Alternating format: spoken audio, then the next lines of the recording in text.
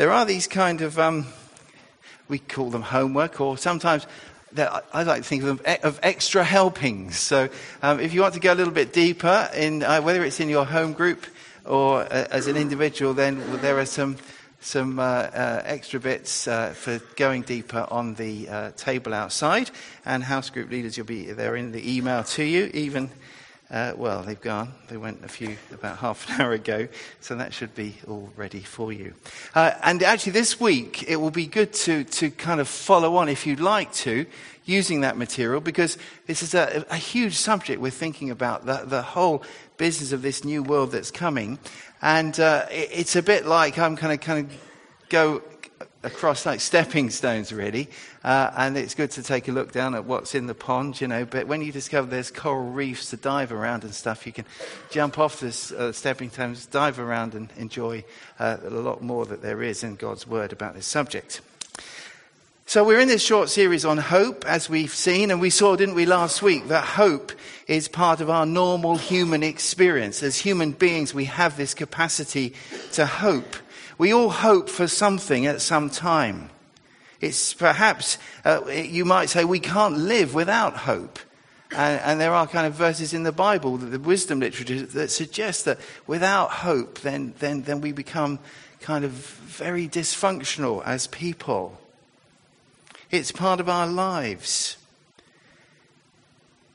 Usually it's part of our lives because wherever we are, there's always times and places and situations where we are is not where we'd like to be. Have you recognized that in your life? Where you are is not quite where you'd like to be, and you hope for change. And sometimes it can be just a yearning for something better or something different.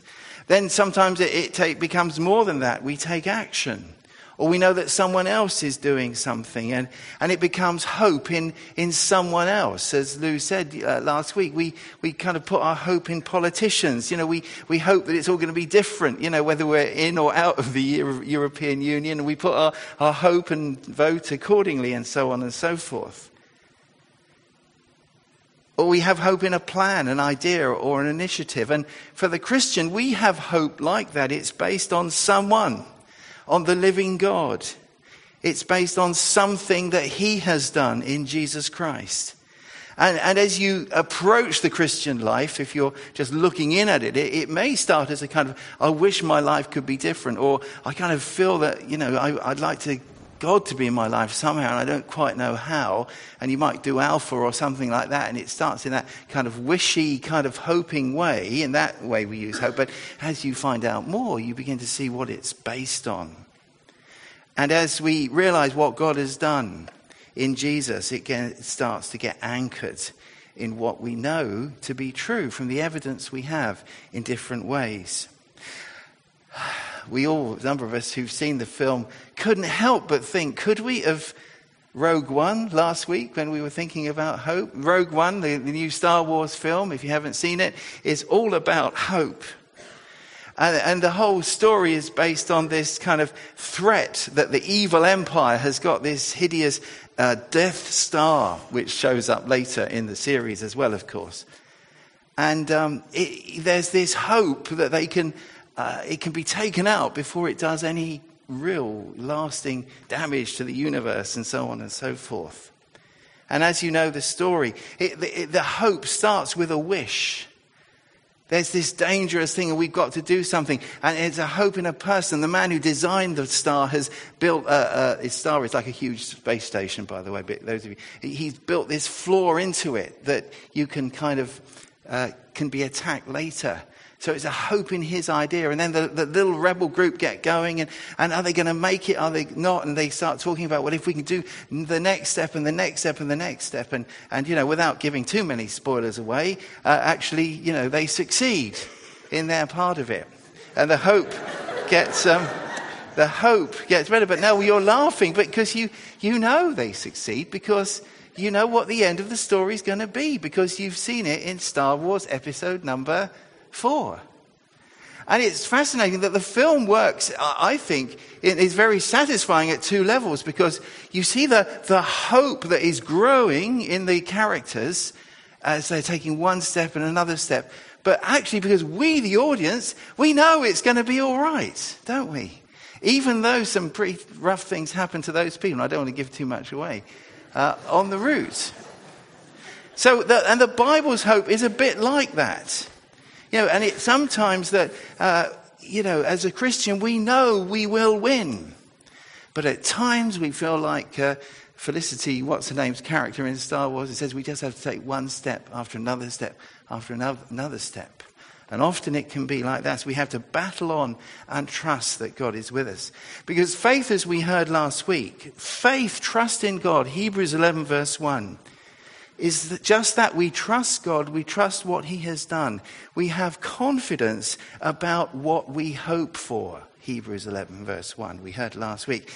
And as you've already heard, we have that unforgettable image of Louise wearing the helmet to show us that we need to have that hope, like a helmet protecting us. And as she said last week, we fill the kind of reservoir of our minds and hearts with truth from God's word that we can draw on as things get tough, because they do. Well, today we're thinking about hope for the world. The Bible tells us in Romans 8 that we're saved in hope. It tells us that in Romans 5 that we boast, or that means we get excited about. In the Bible, boasting means we get excited about something and big it up rather than saying, no, I'm better than you kind of thing. It's that kind of sense of glorying and boasting. What do we boast about? The hope of the glory of God. But here's a question. Is that hope of the glory of God that we know we're going to be part of as believers, is that just for us, all on our own? Or us with all the other Christians? And by glory that we hope for, do we think that being a Christian is just about going to some place called heaven when I die and taking as many people as I can win to Christ there with me?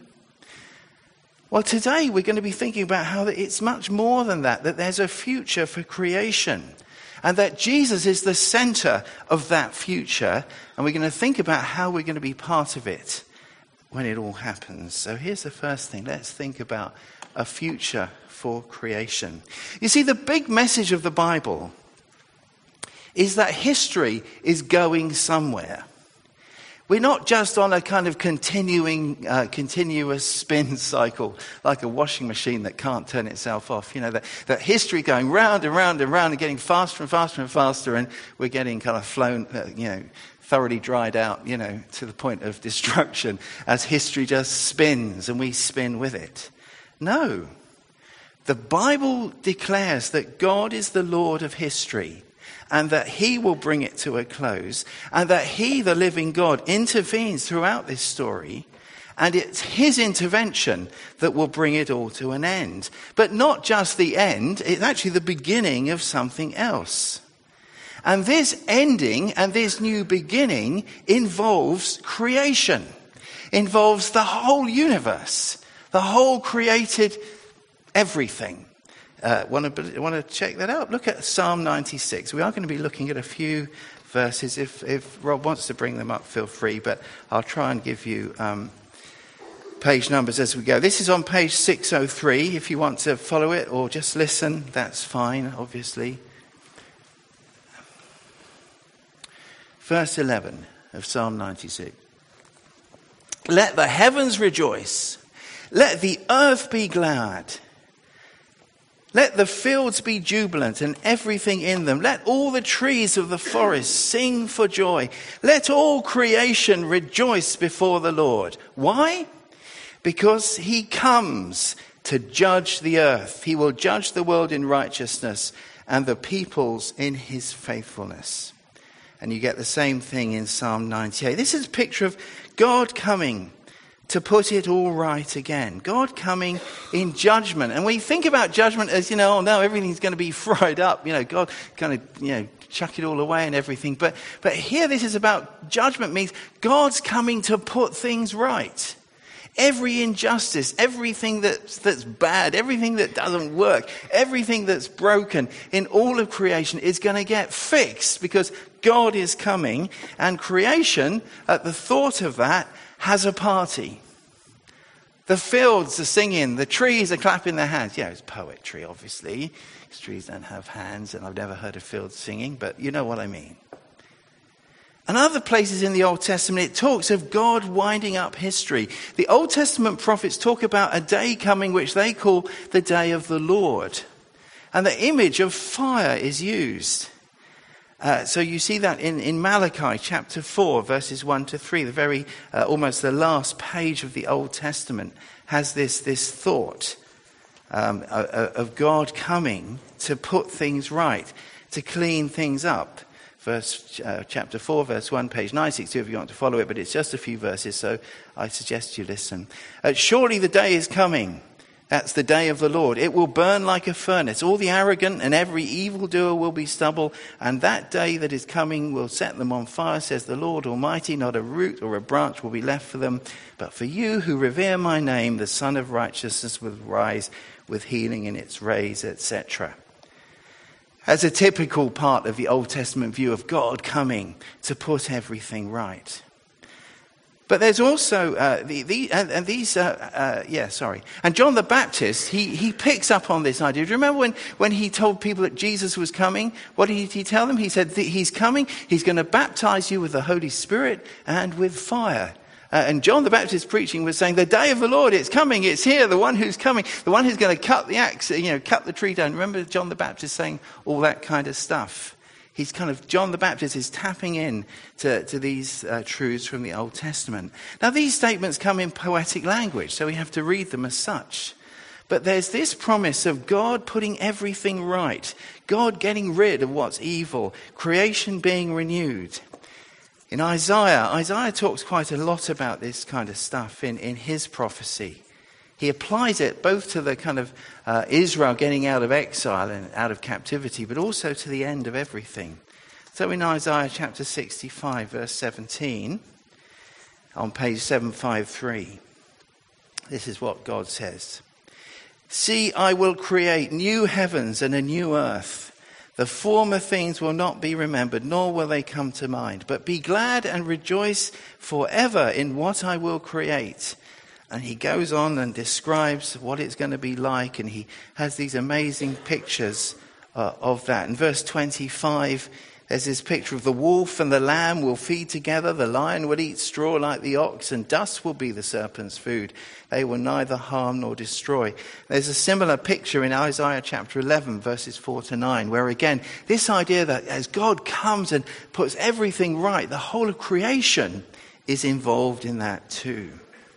Now, the New Testament takes up the same theme, and we're going to look into 2 Peter, page 1224 in the Bibles, verse 10.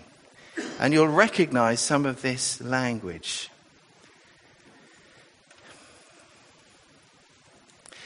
But the day of the Lord will come like a thief. The heavens will disappear with a roar.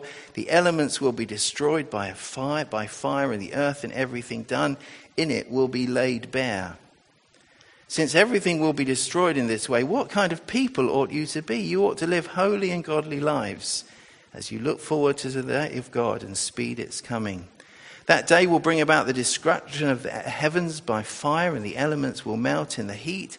But in keeping with his promise, we are looking forward to a new heaven and a new earth where righteousness dwells. So then, dear friends, since you are looking forward to this, make every effort to be found spotless, blameless, and at peace with him. Bear in mind that our Lord's patience means salvation. Again, there's not time to go into this, but again, the language is of the day of the Lord coming. And actually uses the language Jesus used as well, of a thief in the night. In fact, Jesus in the Gospels puts himself in that picture. Now, when Jesus talks about, he doesn't talk about the day of the Lord, but he talks about the coming of the Son of Man. He puts himself into that framework. And again, here there is this picture of everything being laid bare, a shaking of the elements. And again, the language is what they call apocalyptic or poetic, descriptive. It might refer to heavenly bodies or spiritual powers. Remember, Jesus talked about the planets moving and all that kind of stuff when he talked about the end of the world. And again, it could be a kind of symbolic language. But what is the promise? The promise is a new heaven and a new earth where righteousness dwells. That's what is described at the end of the book of Revelation as well. It's hard to get this language because it's very kind of the Greek here about it has words that are like crackling and so on. I think the best way to describe it, if I can, if you go to some parts of the world, like we were in Canada last year, and we were in Canada about a few years before that, and there have been forest fires. And you know what happens in a forest fire? It's everything just gets taken away. But when you go back, because we were with Ian and Christy Humby actually in their back garden, and they said, look over there, see that over there? It's all this lovely green grass and trees growing. And he said, that's, do you remember? Now, some of you may remember, a long time ago, we prayed, because Ian worked in a wood pulp mill in that part of British Columbia, and there was a forest fire that was threatening the mill, and it was kind of sweeping across. And he said, see over there, that's where the fire was, and there's all this kind of, you wouldn't know it. And it's almost like in these pictures, it's like that kind of forest fire kind of destruction and rebirth all squeezed into like a second almost, a sudden change. But however we come to understand the details of it, it's clear, isn't it, that this creation we're part of is not something that's just going to give way to some kind of fluffy, cloudy, heaven-type place where we lounge around in our kind of dressing gowns or something. But that there's a new world coming. There's a whole new creation coming. More of that later. Because creation matters within the purposes of God. And what's different about this new world? Well, fundamentally, what's different is that righteousness is now at home. A new heaven and a new earth where righteousness dwells, where righteousness is at home. Righteousness, goodness, living with God at the center of our lives, worshipping him as a lifestyle. That's kind of not really that cool. Can I use that expression? Shouldn't really. In our world as it is it? Everything kind of goes in the other direction. But one day there's a creation coming where absolutely righteousness is at home completely everywhere. In every part of the universe, because I think it extends beyond this planet myself. But then I am a Star Wars fan.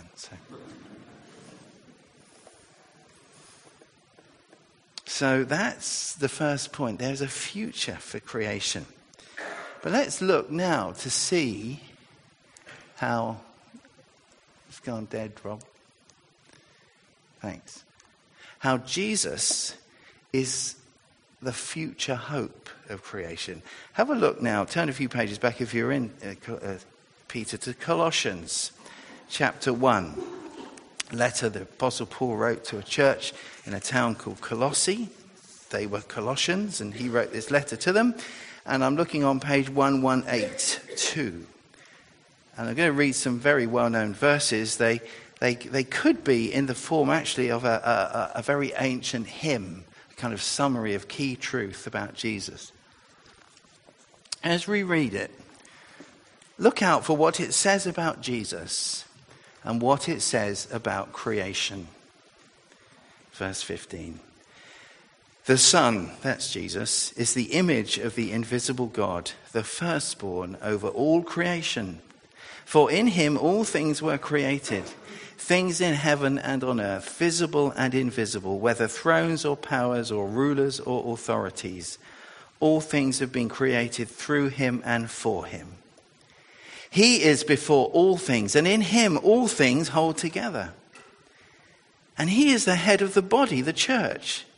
He's the beginning and the firstborn from among the dead, so that in everything he might have the supremacy. For God was pleased to have all his fullness, that's all God's fullness, dwell in him, the Son. And through him, the Son, to reconcile to himself all things, whether things on earth or things in heaven, by making peace through his blood shed on the cross. Whoa.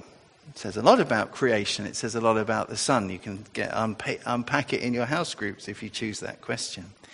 It's certainly about the complexity of creation. Creation includes the unseen created world and as well as the seen created world. Things we see, things we don't. So the spiritual powers are part of it too. Jesus is the one it's for. He is the one who is over it. He's also actively involved in it. It says he holds it together. And then it goes on to say he's head over the new creation. Who's the new creation? Hey, that's us. His body, the church, people who know him and love him. He's supreme in everything. And then verse 20, this is the thing I want to highlight. What's he done, or what is he doing? He will reconcile all things to himself. That's everything. Will be touched by Jesus. Everything will be put right, will be back in the place it should be. So this future kind of putting right, this new creation, this fixing of everything, who's at the center of it? Well, Jesus is. Ephesians 1 verse 9 and 10, now I won't turn to it now, but you can check it out. In a parallel passage to the Ephesians, Paul says, God will bring everything into unity in Christ. So everything gets kind of put back together in Christ. That's what Ephesians 1 verse 9 says. So the way creation gets put right, the way it all gets straight again, is through Jesus, who as creator and resurrected Lord has done something. What has he done? Verse 20. Making peace through his blood shed on the cross. It's like there's been a massive war going on. It affects the whole of creation. It affects the unseen world, the spiritual world, which actually, this is a bit of a sideline, is where it started. And from there it came into our world, as we read in Genesis. And human beings joined the rebellion, the civil war against the loving rule of God. And in verses 21 and 22, it tells us that Jesus has brought it all to an end. Jesus has made peace. Jesus' cross has sorted everything out. That's how the whole of creation is able to be renewed and remade, because of what Jesus has done when he made peace. Now we learn more about this in Romans chapter 8. I did warn you we were going to move around a bit. So a few pages back. And I'm on page 1134. Verses 1 and 2 of Romans 8 tells us there is now no condemnation for those who are in Christ Jesus, because through Christ Jesus the law of the Spirit who gives life has set you free from the law of sin and death. So this tells us that we've been set free. How and who is it for? Those who are in Christ Jesus. And further down the passage, Paul explains what he means by that in verse 10. But if Christ is in you, even though your body is subject to death because of sin, the Spirit gives life because of righteousness. And if the Spirit of him who raised Jesus from the dead is living in you, he who raised Christ from the dead will also give life to your mortal bodies because of his Spirit who lives in you. So, who are those in Christ Jesus? Those in whom Christ lives. Those who have the Holy Spirit in our lives. Those who have come to know Jesus, those who have been set free, those who have turned from sin and the old way and welcomed him because of his good news in the gospel into our experience as we've turned to him. It's those people, us, if you're a believer here this morning. But it does say, doesn't it, that our bodies are still locked into this old world of death. It says that in verse 10. And so we suffer.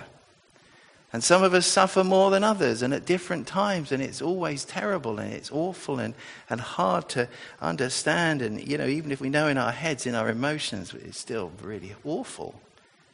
And the Bible is open and honest about that. Our bodies are still kind of in this broken world. They're still subject ultimately to death. But we're going to be raised because Jesus has brought us to life by the Holy Spirit in verse 11. So we do suffer. It can be tough. Ultimately, we will die. Most of us, probably all of us, unless Jesus returns before. But there is glory with Jesus to come. We're in this in-between time. And it's not just us, but it's the whole of creation is in that place. And verses 18 to 25 point that out. I won't read that now, but read it later. We talked a bit about it on January the 1st, so you can listen to that talk if you want to. But this idea that the whole of creation is locked down or is restricted, is under kind of bondage, and the whole of creation is longing for the point when God's people are, come into everything that's promised, when the resurrection happens, when time gets wound up and the whole of creation is set free. That's what we're looking forward to. Well, that's what creation is looking forward to. What this is telling us is that what God has done in Jesus' resurrection, he will do for us who know him and love him and have been kind of connected with him through believing in him and trusting him. What God did for Jesus, he will do for us, but he will also do for the whole of creation. Because the resurrection of Jesus is absolutely at the center of all this.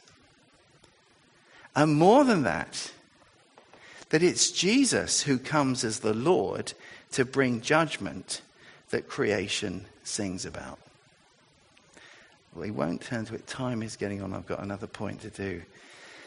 Do you remember when Paul was in Athens talking to the skeptical Athenians? I won't turn it up, but if you're watching it or listening or taking notes, it's Acts 17, verse 30 to 31.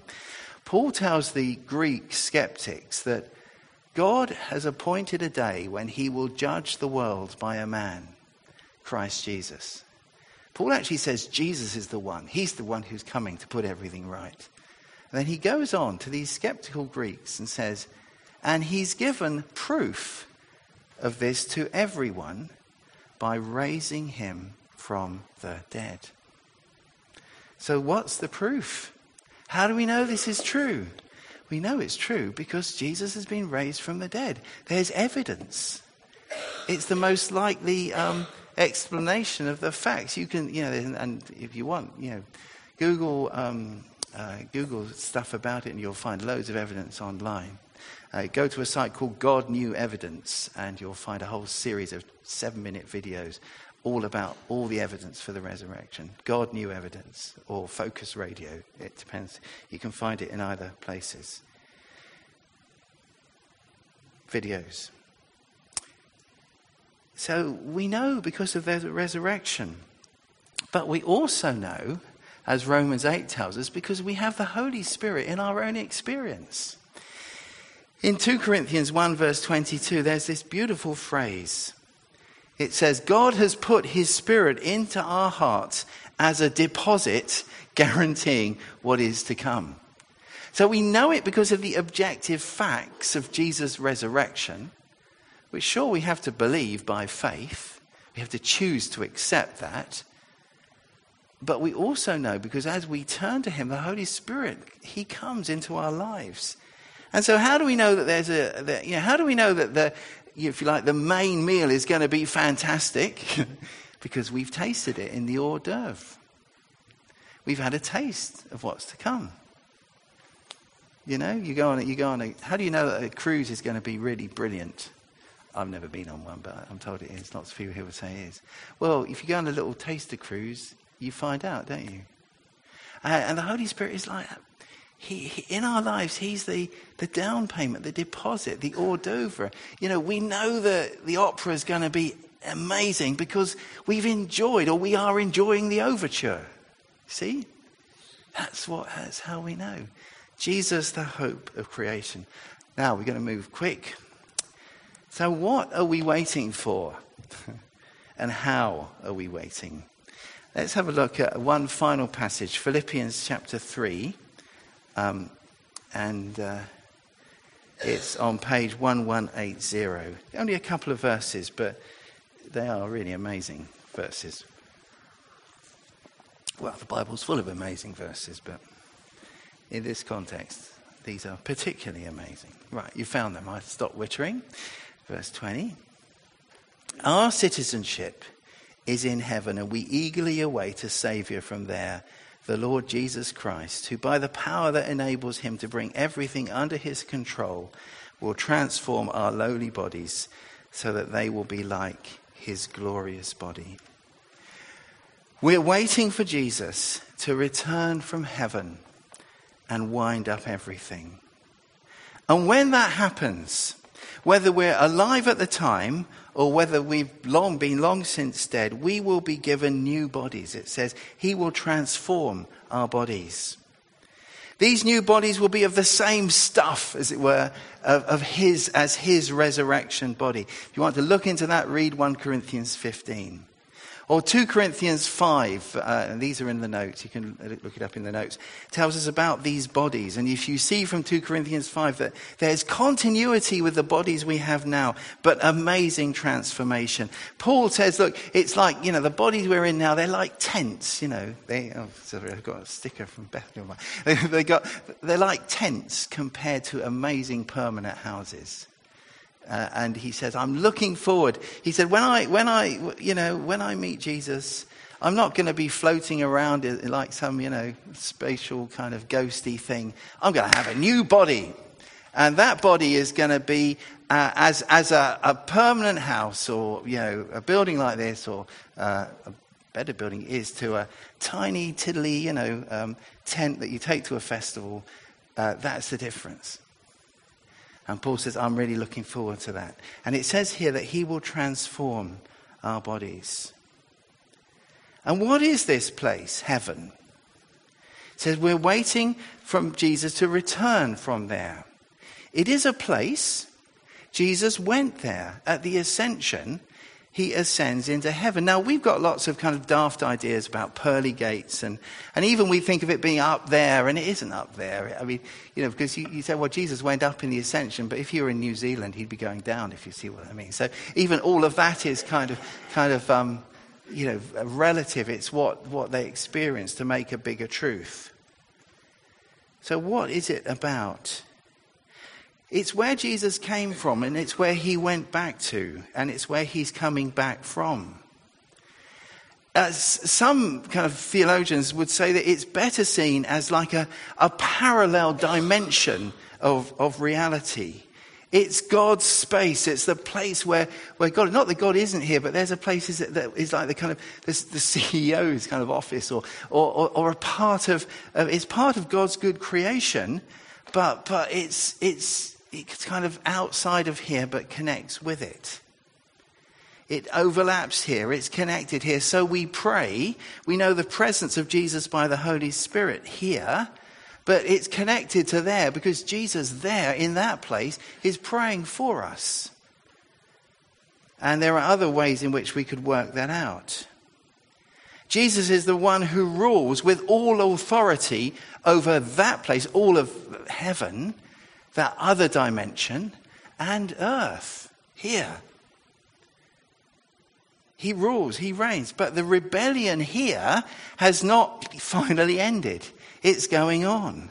And though the beginning of the end has begun, there's a mopping up to do, so to speak. And we're part of that ongoing battle, although we know what the future is. And when Jesus was here on earth, he brought the kingdom of heaven into our space. And he continues to work through us here. So when we come to life as believers, we have eternal life in heaven in the future. Well, now, no, here, now. John 5 says, when Jesus said, if you hear my word, believe on him who sent me, you cross from death to life. You have eternal life now. So eternal life is not just about what happens after this life. We're already, as believers, connected with Jesus into that other space, if you see what I mean. We've come alive in the Spirit. We are in the kingdom of God's dear Son. We've been rescued out of darkness. And one day, all of this creation we're part of, and indeed the rest of the universe, will become integrated into God's space. So heaven kind of integrates everything. And the rebellion is over. And a new world is seen. More of that in Revelation. The last part of Revelation doesn't show believers going to heaven. Actually, it shows heaven coming down onto a new created earth.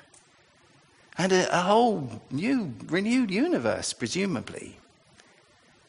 And all of that started when Jesus came. He healed, he forgave, he brought the power of God, the power of heaven, the future into now. And he's commissioned us as his followers to go and do the same thing. So what do we pray? Your kingdom come, your will be done on earth as it is in heaven. God, what you want, what's kind of no problem in your space, please help us, make it so in where we are now, because it's broken and we're sick and we're hurting and there's rebellion. God, your kingdom, please, we want this to bring this kingdom forward, as it were, into the now.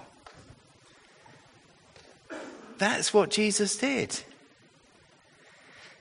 So we wait for the day when it's all renewed, when the end of history, when Jesus wraps up this age and the next one begins. But we're not like in a waiting room, like at the doctor's, reading magazines and catching bugs off people who are really sick, because they're at the doctor's. Well, so are you. Or giving people bugs if you've got one.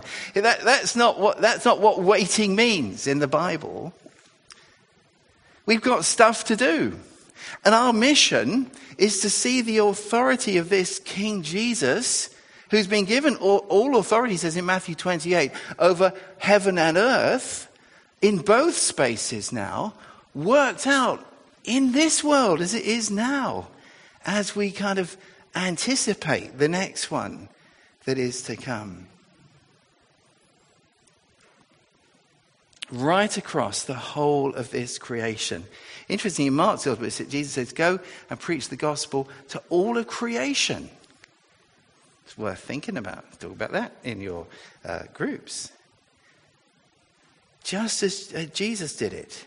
So we do it as Jesus did it. How did he do it? Did he do it with fighting, with oppression, with making people do everything he wanted to do, or lambing, or kind of blasting them if he didn't? Did he do it by creating some super Christian state where everything goes according to the way Christians want it? Is that how he brought the kingdom? No, he did it by loving people, by forgiving people, by healing them, by serving them, by being with them, and by telling them the good news of a God who loves them and a God who wants them to come home to him. And that's how we do it, with blessing, with transformation, with lives that serve and point people to the King we love. And so we approach the whole of our life and the whole of our world as under his authority. Huge space. So you might be a scientist doing PhD work. You might be looking after kids. You might be working in a care home. Whatever it is, it's all under his authority. And it's all part of this creation. It's going to be renewed. It has a future. So let's do some of it now, why don't we? Get involved in it. Justice is absent in many places. But in the future, Jesus will put it right. So if we can, why don't we, with Jesus, start putting right some of it here and now? Don't have to wait till then. Let's be part of the program, as it were, his program.